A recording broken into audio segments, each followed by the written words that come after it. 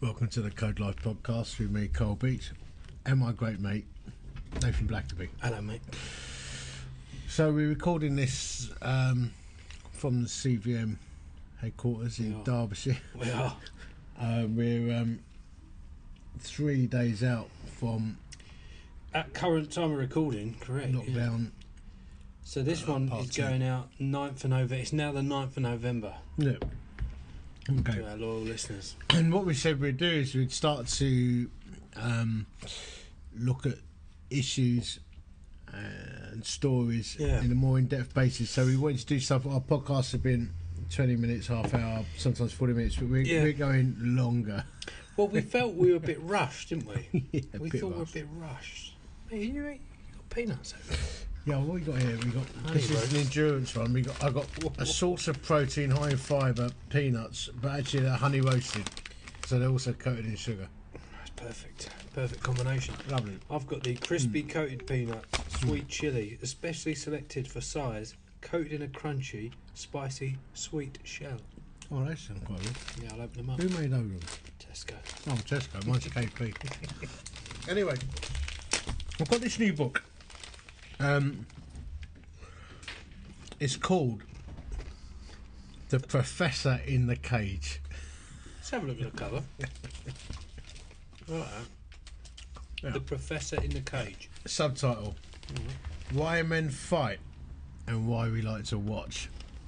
Some of my earliest memories actually are staying up late with my dad watching the boxing. Stayed me ever since, and a couple of times I've put a couple of things on social media about boxing, and have received a minor backlash from some people in the church, and but other blokes love it, and it did lead me to think, well, I wonder if anyone's done any research on the whole nature of men and violence and aggression. Of course they had, and then there's loads of books on it, and then I came across this one by this guy called Jonathan Gottschall, which actually goes into the psychology of violence and fighting, and actually looks at why men are drawn to aggression. I thought, well, that's quite interesting, because actually, as followers of Christ, we're peacemakers. We're men of peace. You know, we're not called to be violent men, but there is that thing within us. You know, the whole testosterone thing, that whole piece around violence. More men are in prison, more men are in gangs, more men are likely to be drawn to the armed forces. I know these things I'm saying now are instantly politically correct, but stuff that is actually true. Yeah. It's men who are more likely to die by hands of violent crime. Yeah. Men are more likely to like boxing, etc., or mixed martial arts. You know, wrestling. Yeah. So anyway, what we thought we'd do is this is gonna take a long time to actually go through and analyse over a series of podcasts. Okay. But I thought what we'd do is just look at this guy, see what he's got to say, and then take apart various aspects of men and their nature through history, and then try and apply that to what it means to be walking on a narrow path and how we tame that sinful nature that wants to break out and have a fight. So anyway, this is the preface of the book. All right. It's the night of March 31st, 2012, and I'm standing half naked in a chain link cage. It's a strong opener, isn't it? It's strong. I'm bouncing restlessly from foot to barefoot, trying to vent the tension building at my core. I'm surrounded by a swarm of men in tap-out T-shirts who are hooting at me over cups of beer. I can see the young man coming through the crowd to break my face, to strangle me to sleep. It's like a nightmare. I'm 39 years old. I'm an English teacher Wow. at a small liberal arts college. My first book, The Rape of Troy, focused on the science of violence, from murder to genocidal war. But I learned all I know from an armchair. I've never experienced real violence, never even been in a fight. But that's about to change. As I dance and pace, I watch them smear the young man's face with Vaseline, watch them slip a mouthpiece between his lips. He's making his fists in fingerless gloves, and I can hear my own gloves creaking as I do the same. People have got the wrong idea about gloves. They think they civilise the sport, but they are the soul of its barbarism. The fine bones of the hand are no match for a heavy skull. Knuckles shatter on heads.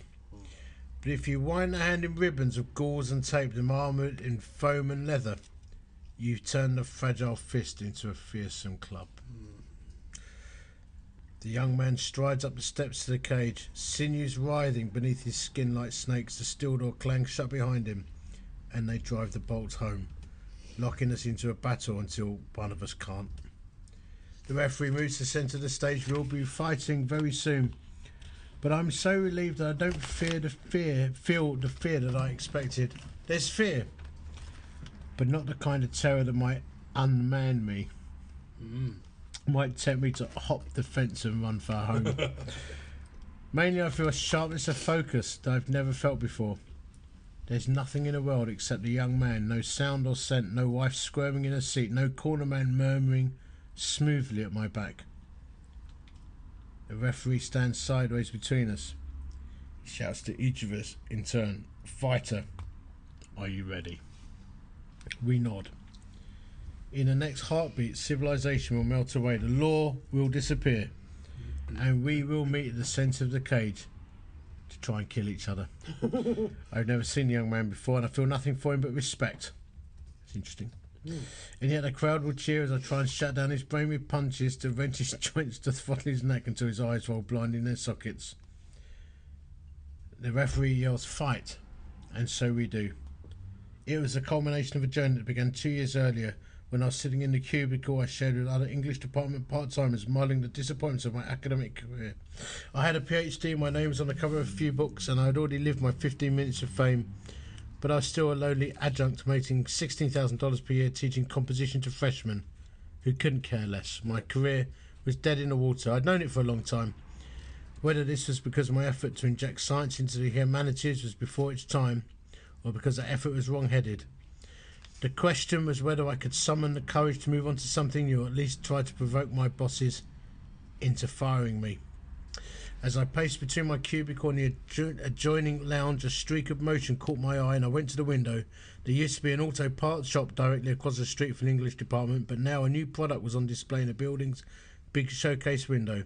There were two young men in a chain-link cage. They were dancing, kicking, punching, tackling, falling and rising to dance some more. There was a new sign on the building, Mark Schrader's Academy of Mixed Martial Arts. I stood at the window for a long time, peeping at the fighters through the curtains, envying their youthful strength and bravery. They were so alive in their octagon, while I was rotting in my cube. And I began to fantasize. That's the opening of the book. So this astonishing book called The Professor in the Cage. So this guy's got PhDs. In my cube. I was That's rotting in my amazing. cube. Yeah, and we'll come back to the intro in other episodes, but right there and then there's something that's kind of, you're either going to listen to that and think, no, ridiculous, that's not me, or you're listening to that and you think, Yeah. I'm rotting in my cube. Yeah. I'm the Fight Club guy. Yeah. I've actually got a Fight Club poster on my wall. You know, the rules of Fight Club. What an amazing film! But Yeah. anything particularly grabbed you from that, mate? As I was Me. reading it? Yeah. So obviously he's glimpsed for a moment, and sometimes you need these windows of, I don't know whether it's just a light goes on where you, and not necessarily about fighting, but you look at your own life and you say, I'm not actually where I want to be. This isn't bringing me life. This isn't. Yeah, it's not doing it. He's obviously looked at fighting and seen two blokes that are going for something. They're living. They're doing. Yeah, they're in a crucible of clubbing each other unconscious. Weirdly, so I look at this guy. Civilization has gone. Yeah. We're going to go to war. Yeah. And I look at him and I have nothing but respect. Yeah. But he just wants to feel alive. Wants to feel alive. Well, And mate, there's a question. What, you know? He goes. He's a 39-year-old professor of English, PhD. Academically, But he he's wants hit to the get highest. into mixed martial arts because he wants to feel alive. So I'm taking notes as we're going along here because we're Yeah, digging yeah. deep. And one of the things that came out for me was this. I learned all I know from an armchair. And I think there's so many blokes who are feeling like they're void of that experience. And you and I have been punched in the face. You know how it feels. You know what it feels like to punch someone in the face. I've been knocked out. Yeah, bad. Stamped on. Done something new for this fight. Yeah. I actually have. Yeah. But lots of blokes have never been in, and I'm not saying they want to get punched, Yeah. but they ask themselves, what would happen if that did happen? Yeah. Can I take it? What does it feel like? I just don't know. So there's a lot of I remember disconnect. watching this documentary about new officer cadets in Sandhurst, and actually my nephew's in Sandhurst at the moment. And one guy applies to the Paras, and you know, because once you go to Sandhurst, you try and get sponsored by a regiment and so on. Yeah. And he was sponsored by the Paras, so that's the regiment he was going to go to. And at the end of the documentary, you find out he's in Afghanistan fighting and stuff. And they say to him, "Why do you want to be an infantry officer? You know, why do you want to join the parachute regiment?" And he says, Yeah. "Well, it's the ultimate test, isn't it? Yeah, see, there you go. It's the ultimate test. Like, there's no other. It's the greatest test of all. Can I face up? Can I handle this? But what is it? And we might not get to this, but what is it? And we're talking about men that get them to that point where they go, I want to see what I can do. I want to see what I can handle. Or just, you know, I want to live on the edge. Yeah. My life is so tame. Yeah. I wonder if there's something about. Is there something about being tamed? Yeah. And it's not violence for everyone. We're not advocating violence here, right? No. We're not saying that. But there is something about we are so tame. We drive down roads, grey roads with Yeah. lines on. Yeah, With mate, this is signposts interesting. everywhere. This You know, is we're shackled to our offices. So, can I just say, obviously, I want a little crossover here. Cars. So the new Audi RS6, you'll get me on this. 4 or 5 years ago, we did a gathering, and a mate of yours, he came along and he had one. Brutal, quick, loud, yeah. aggressive. Everything about it was crazy. The newest model this year, Right. you can't rev it past 3,000. There's no exhaust sound. It's slower than previous years. And it's just a silly example, but I think there is a not a neutering, but there is I don't know, there's something happening that it's unacceptable for to be loud and brash and aggressive and noisy and chaotic and Right. a lot of that I feel Some like of I us wanna are like be. some of us are Sometimes. meatheads, right? Yeah, sometimes. Sometimes. Mate, you're talking to a bloke who woke up just like yesterday at 3 o'clock to watch a boxing match. 3 a.m. Oh yeah. Giovanni Davis. Yeah. Mate, what a fight that was. Was it good? Yeah, amazing. But I regularly am I love awake that. I at 3 always in get the up. morning. Yeah. I'll get up UFC. early to watch. Watch it. Lots of boxing. Yeah. I still like it now, and we're going to get a debate on that. Anyway, so this guy goes on to talk about. There's a why. You know, he feels trapped in his cubicle. And then we'll come back to some of his earlier chapters later. But he fascinatingly goes into different reasons why people fight. And he goes into war games and boxing. And one of the things that he fascinatingly goes into Yeah. is the duel. The duel. Dueling. Hang on. As in pistol. Yeah, pistol dueling. He looks at the history of dueling. So, I mean, my knowledge of this is limited. Yeah, mine too, until I started to research Right, this for okay. the podcast. So, Like the turning back, walk paces, yes. or the western in the streets Yeah. where they're looking at you. Just that apparently there's everything. a massive code of honour behind it. Really? Yeah. And in this book here, he talks about the famous duel by Hamilton. And obviously there's the musical Hamilton. But it's not the story that people think. So this is the real story of Hamilton. Now, this is going to take some time. What we're going to do, we're going to look at read the account of the Hamilton duel. Then we're going to look at the culture of honour. We might deviate and actually look at the kind of stuff Yeah. that they used in duels, and also the actual code of honour behind dueling, Okay. because it's quite fascinating. And then we'll see where it goes. Yeah. I have to back to the book. I have to take you back more than 200 years to tell you the story of a different fight, a story you only think you know. Before dawn on November 23rd, 1801, Hamilton, his second, and his surgeon eased aboard a wobbly dinghy, and a ferryman rowed them away from Manhattan and its laws against duelling to the Jersey side of the Hudson River, where clearly they could duel. Yeah. Hamilton crunched through the forest into a clearing where his adversary was already busy with his own second, clearing away branches and pacing off the agreed distance, 10 paces, or around 30 feet. Okay. Hamilton stood off to one side, eyeing his opponent through the slanting dawn light, feeling no hatred towards him. Feeling no hatred. But they're fighting to the death. He was thinking, how strange and stupid this is. He was thinking, don't let your hands shake. He could hear the seconds droning through their last pro forma attempts at reconciliation. Although both Hamilton and his opponent had much to be sorry for, neither could say so for fear of appearing cowardly. Wow. But come back to this whole, it's all about face and honour. It's fascinating.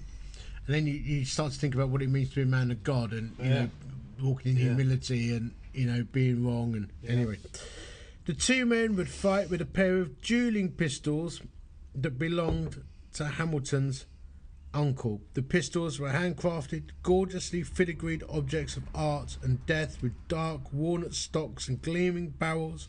They were about the size of sawed-off shotguns. And with their .54 caliber balls could open a man about as wide.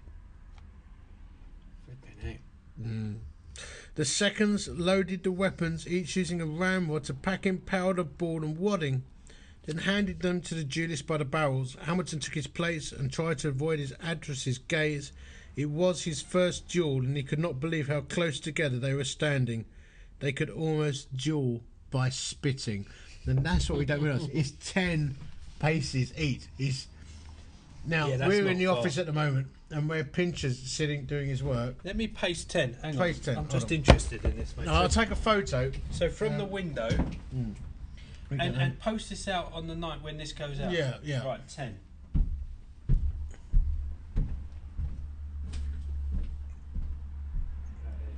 So from me to you. Yeah, no, but then I've got to go. Oh, you've got to go that way as well? Yeah. That's the length of this room and a bit No, more. yeah, I go. would think. Yeah. Right, okay. Now, before we go any further, let me read you this article on dueling pistols. So we'll look at, because it's like a sawn-off shotgun pistol, and they come in this beautifully presented box. Mate, as you're talking, I'm looking online at them.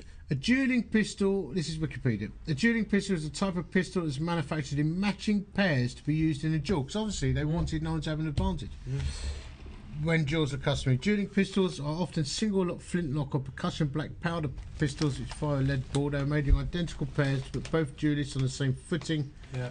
Not all fine pairs of pistols are actual dueling pistols, though they may be called so. This is what I know. Standard flintlock pistols can have a noticeable delay between pulling the trigger and actually firing the bullet unless precisely tuned. So basically, you go, We just hold it. so you can't fire it and duck. You can't. You know, you've got to hold your aim. Just hold it there. Hold your aim.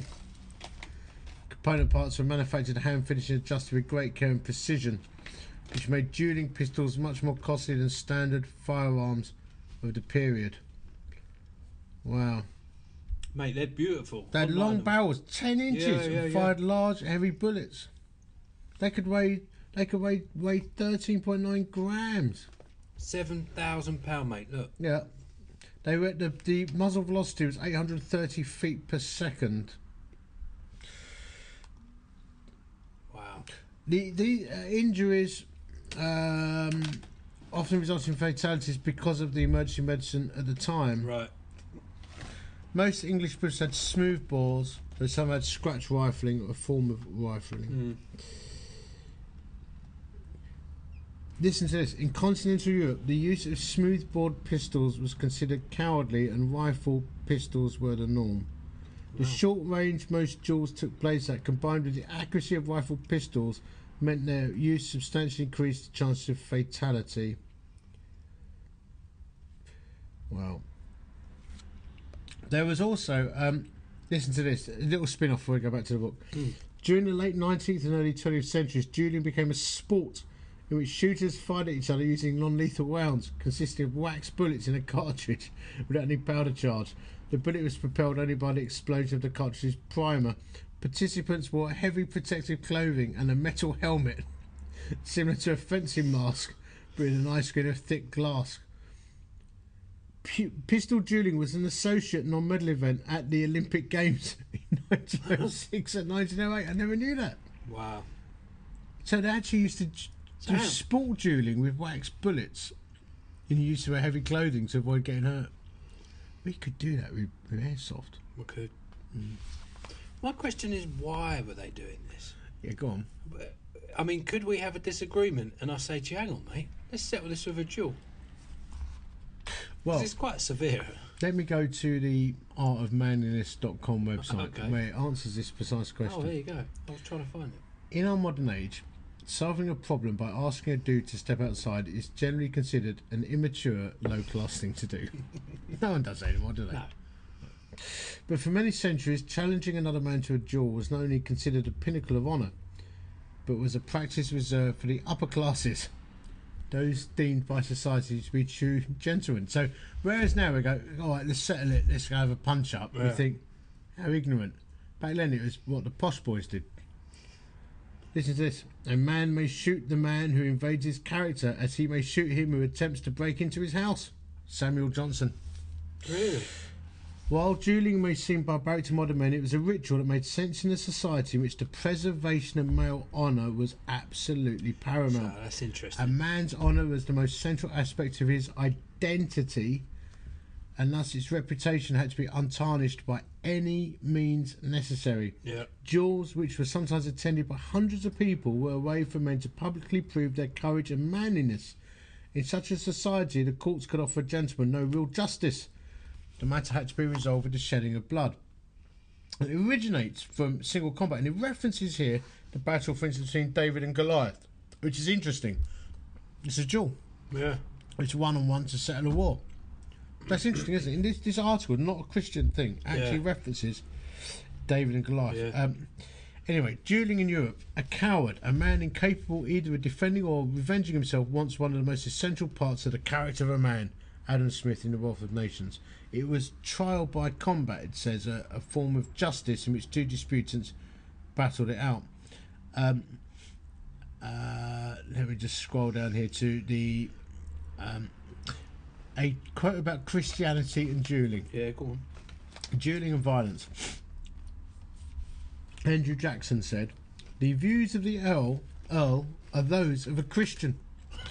But unless some mode is adopted to frown down by society the slanderer, who is worse than a murderer," the slanderer is worse than a murderer, "all attempts to put down dueling will be in vain." Wow.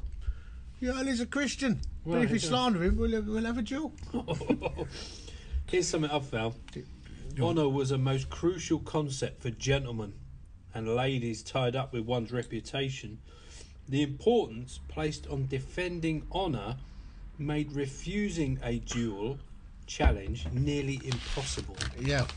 So just by the fact that you've called me out to keep face and honour in front of my lady and those that respect me, I'll have it. Let's go. Brutal, isn't it? Yeah. Even though you read, you don't really want to be there. No. Don't really want to be doing this, but But what am I doing here? Well, you called me out. So I've got to go. I've got to go. Hamilton was the United States First Secretary to the Treasury or something, and the person he who killed him, because I'll come on to this later, maybe in the next episode, was the Vice President. Called him out, shot him. And Hamilton's son died in a duel. Anyway, people watched the play, no musical, they got no idea what really went on. Anyway, let me read this. Manliness.com. Despite putting on a courageous front, no gentleman relished having to fight a duel and risk both killing and being killed. Thus, duels were often not intended to be fights to the death, but to first blood. A duel fought with swords might end with one man simply scratched the arm of the other. In pistol duels, it was often the case that a single volley was fired, and assuming both men had survived unscathed, satisfaction was deemed to be achieved through their mutual willingness to risk death. Men sometimes aimed for their opponent's leg, or even deliberately missed, desiring only to satisfy the demands of honour. Wow. Only about 20% of duels ended in fatalities. There's only 20%. It's too intense. Quite a lot. It's quite a lot. Duels founded on greater insults to man's honour, however, were often designated to go well beyond first blood. Some were carried out under the understanding that satisfaction was not gained until one man was incapacitated. Now, it goes on to say how this must seem really barbaric to us. There's whole articles here about how much pain you're allowed to show and Yeah. all this kind. So, let me. There's bits here about duelling necessities and the progression to pistols and swords. But let me read the Code Duello, the dueling Irish code, the dueling code. I've just looked at that. A duel was considered a necessary part of a young man's education. When men had a glowing ambition to excel in all manner of feats and exercises, they naturally conceived that manslaughter in an honest way was the most chivalrous and gentlemanly of all their accomplishments. There you go. No young fellow could finish his education till he had exchanged shots with some of his acquaintances. First two qualifications always asked as to a young man's respectability and qualifications, particularly while he proposed for a lady's wife. They were, what family is he of, and did he ever blaze, i.e. participate in a duel? Dueling code evolved over the centuries as weapons and notions of honour changed. Proper duelling protocol in the 17th and 18th centuries were recorded in works such as the Dueling Handbook by Joseph Hamilton and a Code of Honour by John Lyde Wilson. And then it goes on to describe some of the codes of honour. Let me read some of these. Despite our romanticised notion of duels as being fought only over the most grievous of disputes, duels could often arise from matters most trivial, such as telling another man he smelled like a goat, or spilling ink on a chap's new vest. But they were not spontaneous affairs in which an insult was given and the parties marched immediately outside to do battle. A duel had to be conducted calmly and coolly to be dignified, and the preliminaries could take weeks or months. A letter requesting an apology would be sent. More letters would be exchanged. And if peaceful resolution could not be reached, plans for the duel would commence. It's like a soap opera in the background. You send a letter, let's resolve this. And you go, no, I'm not. And there's a big build-up to it. And they all know they're going to go there in the end. The first rule of duelling was that a challenge to duel between the two gentlemen could not generally be refused without the loss of face and honour. There you go. If a gentleman invited to a duel and he refused, he might place a notice in the paper denouncing the man as a poltron for refusing to give satisfaction in a dispute. Actually put a notice in the paper. He's not I dueling, challenged him. and he's not fighting me to the It's a death coward. in the local rag. Bloke wouldn't be able to go down the pub with his mates, would he? Do you want to know the get out? Go on. One could dishonourably refuse a duel if challenged by a man he didn't consider to be a gentleman.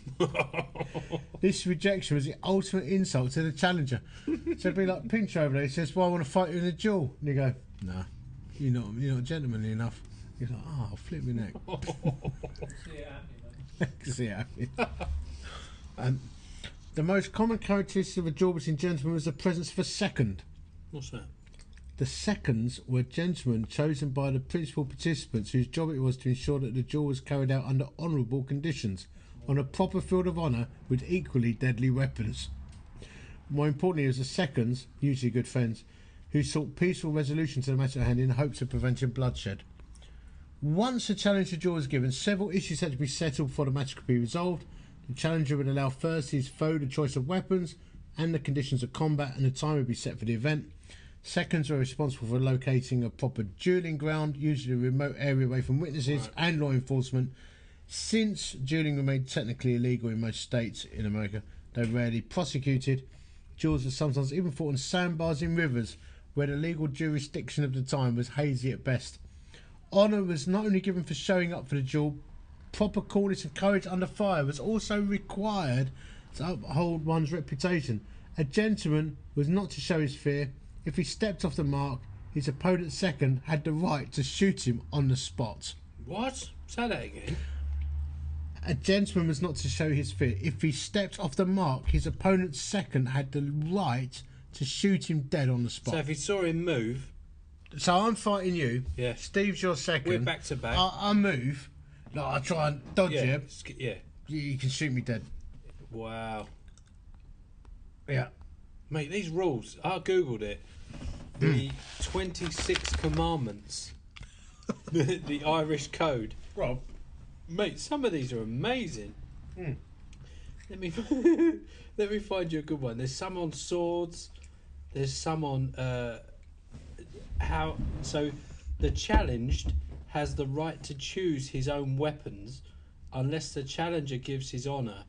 He is no swordsman. After which, however, he cannot decline any second species of weapon. I mean, the rules.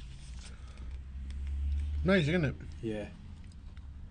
An insult to a lady under a gentleman's care or protection to be considered as by 1 degree a greater offence than if given to the gentleman personally, and to be regarded accordingly. They mate the detail. Well, let me go back to this book as we conclude this first episode on the art of fight. Oh, go on. Read it. If swords are used, the parties engaged until one is well blooded, disabled or disarmed, or until after receiving a wound and blood being drawn, the aggressor begs a pardon. So you've got to keep going until they literally say, I've had enough. Stop, you win. That's right. UFC, isn't it? Tap out. Tap out. Well, that's what he's saying. Yeah. Back to the book. This is back to the Hamilton duel. The seconds loaded the weapons, each using a ramrod to pack in powder-bore and wadding, then handed them the duelists by the barrels. Hamilton took his place and tried to avoid his adversary's gaze. It was his first duel and he couldn't believe how close they were standing. They could almost duel by spitting, as you recap. Yeah. We don't know for sure, but the men may have arranged themselves in classic duelling stances that they were designed to shrink the profile and shield the vital organs. Wow. If so, they would have positioned themselves sideways to each other, sucking in their bellies and tucking their chins. We do that when we take photos, don't we? Every time. And tucking their chins to hide their necks. They would have turned their hips in hoping of taking a low shot in the buttock and not the groin. Thus contorted, they would have stood with their pistols dangling, awaiting the commands of fire. When the command came, they would have not have fired with their arms extended to full length. Instead, they would have fired with their right elbows clamped tight to their ribs so that their pistols and arms could shield their torsos. "Present!" said one of the seconds, commanding the duelists to raise their weapons and fire, but neither man did. They just stared at each other across the stillness of the clearing, their breath clouding the morning air. Oh dear. They stared at each other for a long time, perhaps hoping that someone might still call this madness off and they could embrace and part as friends. And after a full minute had passed, Hamilton raised his weapon. The clearing erupted with two near simultaneous explosions. The lead balls passed each other in flight, one sizzling wide into the trees, the other steering round Hamilton's gun arm to bite into the soft flesh beneath his ribs. Oh. The ball punched a fist-sized hole through his innards before exiting through his left side and lodging in his opposite arm, and Hamilton fell face first to the earth. Once back in Manhattan, he lay in bed for more than 20 hours, writhing and ugly and trying to die bravely. And now we come to the part of the story you don't know. When Hamilton's father received the news of the catastrophe, he raced to his son's bedside. The father, Alexander Hamilton, the man whose handsome face still graces the $10 bill, climbed carefully into bed with his doomed son Philip. So this was his son. And gave vent to his grief. One of Philip's friends was looking on and said that Alexander's sorrow beggared description. The 19-year-old Philip was Alexander's eldest and favourite child, the one he doted on as a baby, and later called the brightest as well as the ablest hope of my family. And when Philip was buried, Alexander had trouble walking to the graveside, As one observer wrote, he had to be half carried to the grave of his hopes, and yet less than 3 years later, still mourning Philip and knowing he was in the wrong, Alexander had himself rowed away from Manhattan to the Jersey banks of the Hudson, directly across the river from 42nd Street, and there at Weehawken on a lovely summer morning he was greeted by the Vice President of the United States, Aaron Burr. When the two men fired, Hamilton fell, perhaps cut down by the very same pistol that had killed his son Philip.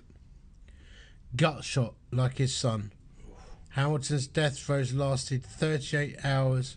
His agony was, according to his surgeon, almost intolerable and not much deadened by opium. Philip Hamilton was killed by one of his father's many political adversaries, a 27-year-old lawyer named George Eaker.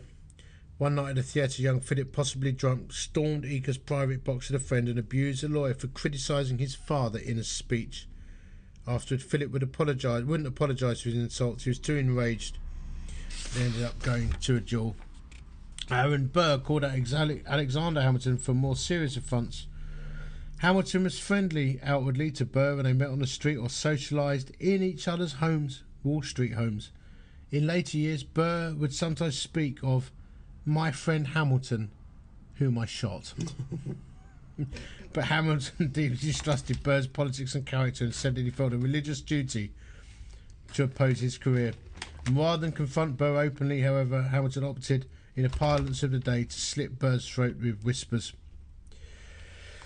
On the eve of the duel, Hamilton tried to put his affairs in order, updated his will, wrote a letter to his wife Elizabeth, who he addressed as the best of wives, best of women.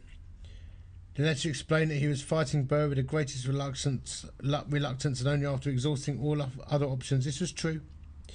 Burr and Hamilton had traded endless letters back and forth through their seconds, with Hamilton working loyally dodges and splitting verbal hairs, trying to weasel out the mess and the technicality. He was reluctant to fight because he didn't hate Burr and felt that duelling was radically at odds with good Christian behaviour. This is the punchline. He's Christian of his time. Moreover, Hamilton knew that if he died, his family would struggle to pay their debts. So why, when they had so much to live for, did the Hamiltons, father and son, recklessly risk their lives over such paltry stuff? Alexander Hamilton was a co-author of the Federalist Papers and the architect of the American financial system. Couldn't he do the cost-benefit math? To us moderns, the killing of a former Treasury Secretary by a sitting Vice President sounds fantastically exotic. Yeah. Well, imagine a hullabaloo if Cheney had killed Clinton, etc., etc. But a little more than 2 centuries ago, there was nothing particularly strange about the Burr-Hamilton affair, not the high social and political status of the combatants, nor the way that the effect a deadly gunfight seemed out of proportion to the cause. Brackets gossip. Throughout the 500-year history of Euro-American dueling culture, aristocratic men were generally prepared to kill each other at the drop of a hat. Yep. In sharp contrast to modern times, in those days it was educated, rich and powerful men, blue bloods, newspaper owners, congressmen, future presidents, British prime ministers who were most likely to shoot or stab each other over dishes. Yep. It's easy to see why men fight over precious and necessary things such as food, wealth or the love of a woman. But duelists so often killed and were killed over trifles, loose words, rumours, impertinent looks. Duelists imperiled their lives for something they couldn't touch, see or even precisely define: their personal honour. This is the riddle of the duel. How could intelligent men risk so much over what seems like so little? Well, so I just wrote down a line there. We're up to about 40 minutes, so we're doing solid. It's a solid podcast. Solid podcast. But there's a line there, to us moderns, and I think interestingly, looking backwards at this, you apply a filter of what we in 2020. Are we in? Yeah, 2020. The way we think about name, family name, honour, value, identity, all that stuff. Yeah, we've got, But if someone, let's say someone took to Twitter and was slandering the Beach family name, you'd be like, well, I've had that. Yeah, and you got through it, you think, what an idiot. zone him out, block him. Block him. But 100 years ago, 200 years ago, Fight him. you say, hang on, you're not doing that, because actually the family name is us. You call one us. Oh, what is a modern day duel? Oh, I don't know, but I don't think we can't look back with the lens of today and say, well, it don't make sense, because it does, and it did then. It was everything. Yeah. If someone was challenging the Blackerby name, we might well as not be alive. But then apply the biblical, the biblical teaching. So these guys were Christians. Yeah. They're fighting to the death over a slight, over a bit of gossip, a tarnishing of honour. Yeah. Like Romans 12 is so clear. Bless those who persecute you. Leave room for God's wrath. It's mine to avenge, says the Lord. On the contrary, if your enemy, you feed him, clothe him, love him, pray for him. But they were Christians for a filter of their time, weren't they? Yeah. And I wonder, here's a little side thought. What will people look back on us in 100 years' time and think, well, they got that wrong? Would that be social media? Maybe. Where we attacked each other on social media, hated each other, Well, sparred with each other? you and I have seen enough Christian dueling on social media, haven't we? Bad. Taking each other out. Bad. To love each other. Yeah. I don't know. But then you got Peter. In terms of honour, like he says, I will not be crucified the same way as my Saviour. Do me upside down. Yeah, upside down. Mate. That's something else, isn't it? Yeah. Yeah. But modern day equivalent, I guess it would be social media. And also, I don't see it as much now, but churches preaching in a style that corrects the theology of other church denominations or tries to correct it. I guess it's about unity at the end of the day, but I've stopped using social media, Twitter especially. Yeah, so I'd come off Twitter and I've recently gone back into the fray. I have seen that. Yeah. Well, I feel I've got a few things to say. Pistols at dawn. It is. But it's interesting, isn't it? This whole thing where they had the seconds trying to help their duelists get out of it. Yeah. Dozens and dozens of letters and get outs, but they realised they couldn't ride out of it because their honour was at stake. And I actually think what happens on social media, I mean, it's not the same as shooting each other with half a saw or shotgun. No. But I think what happens is people are so insecure. And a lot of this is insecurity, and your honour is insecurity. Yeah. It's insecurity. Someone slagged you off on social media. That's all right. God knows, isn't he? That's all right. Now, sometimes people can be very pompous or arrogant, or they know how to press a button that winds you up. No, they totally do. Yeah. And I think what happened there with the duelling thing was, it's like, culture my time is where we just shoot each other because you insulted me. And so, what's a modern day equivalent of a second? It's a mate who you go to and go, have you seen this tweet? It's really got to me. That's it. What do I need to do here? Yeah. Talk it out. Yeah. And then pull the pistol. Like me, you and Steve are a little group like that, don't we? Yeah, we call each other out and it works, doesn't it? I think you wouldn't ever want anyone to see what we talk about, it's fair to say. But a lot of potential nightmares are diffused because of that honesty. Yeah, and close friendship. Do you think, Steve? He's not even listening. He's not even listening. He's totally tuned out because it's boring. What? Yeah. Huh? No, but a lot of we de-escalate things because we have honest raw chat. Yeah. Or if you saw me post, this doesn't happen, I don't think. But if you saw, maybe once or twice, say, look, I don't think you should post that. Better delete that. Mate. Yeah, delete that one. So I don't think you should say that. It's got to be ultimate trust and confidentiality, though. Yeah. Steve just said it's got to be ultimate trust and confidentiality. Yeah. That is, all blokes need a second. That's the title for this podcast. All blokes need a second. I'll write it down, mate. Also, I like the fact that if the second saw the challenger move or try and take, he'd shoot him. And that's justifiable. Why do you shoot him? He moved. Cheers, bro. Right, so in other words, we're trying to solve something. We're sitting down with some other bloke, or we're trying to, and the other bloke tries to stab you in the back or shifts his position. Take him out. Take him out. Hang on. So how do we operate this with grace and mercy and forgiveness? Don't worry about it. We won't run that filter on it. No, that's it. Every bloke. Cross the line. Pistols at dawn. Here's honey-coated peanuts or something. So this is a really interesting. The wider narrative here we're trying to answer, well, not even answer, but explore, is why do blokes like violence? Why are we drawn to it? Yeah, it's going to be a... And I'm there, I'll be honest. I don't like fighting personally, but I watch fighting all the time. We're going to go into the nature of MMA, mixed martial arts, ultimate UFC, and we're going to particularly talk about fear going forward. And there's a whole chapter on the riddle of the jaw. There's a whole bunch of stuff here. There's a chapter called Monkey Dance, which is really fascinating. We're going to go through. This is interesting because we were talking offline about this, and we're in an interesting time with COVID because the last Sunday Night Live we did, actually 3 weeks ago, we had some videos on wrestling. About 3 weeks ago? Yeah. No. Well, it will be when this is aired. Oh, right. But we showed some wrestling intros where Triple H, Undertaker, others coming into massive fanfare and excitement and drama. And we're in a time now, so UFC before had, I don't know what they'd have, 40,000 in attendance and millions at home. Now there's 200-300 people in the audience, and their team, their staff, their coaches, trainers. How many people viewing? I don't know about numbers online, pay-per-view, but ticket sales on the door, obviously they can't have events.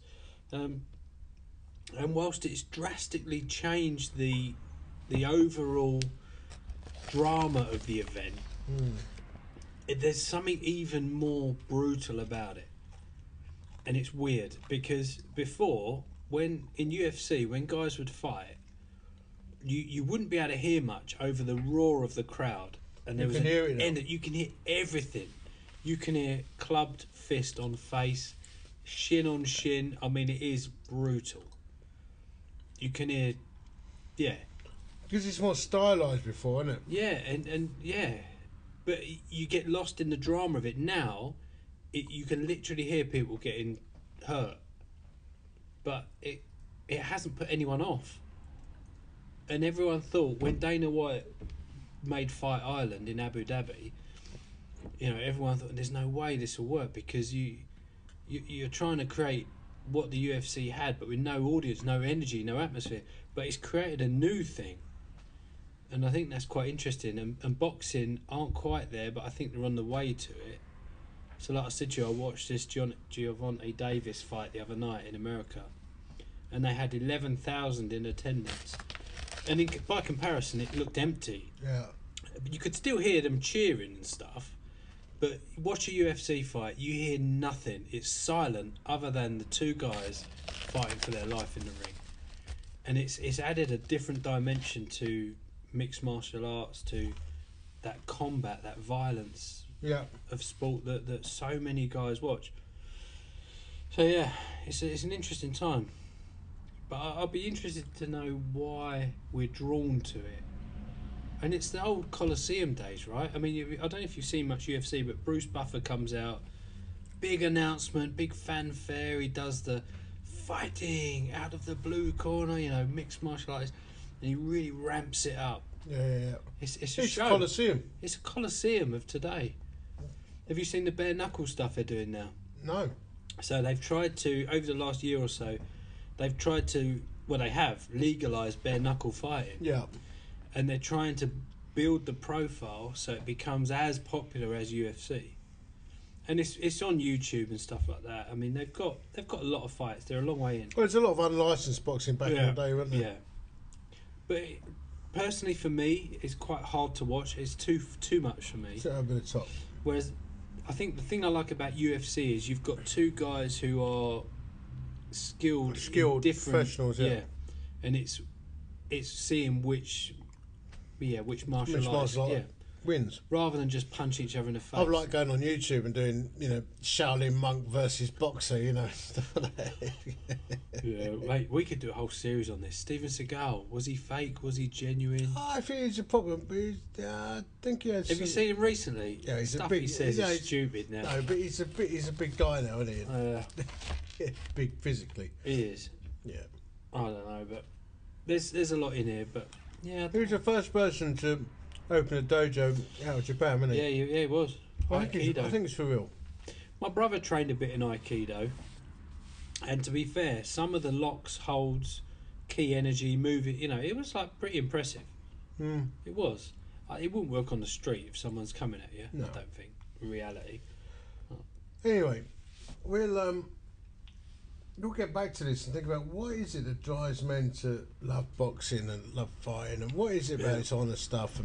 But along the way, we're going to dance around some of the historical facts. Yeah, we are. It's just interesting. This whole code of honour stuff grips men, doesn't it? Yeah. And just going back to your initial statement from the book, and I think this is relevant because some blokes will be like, "No, I'm not into fighting. This ain't for me." It's not just.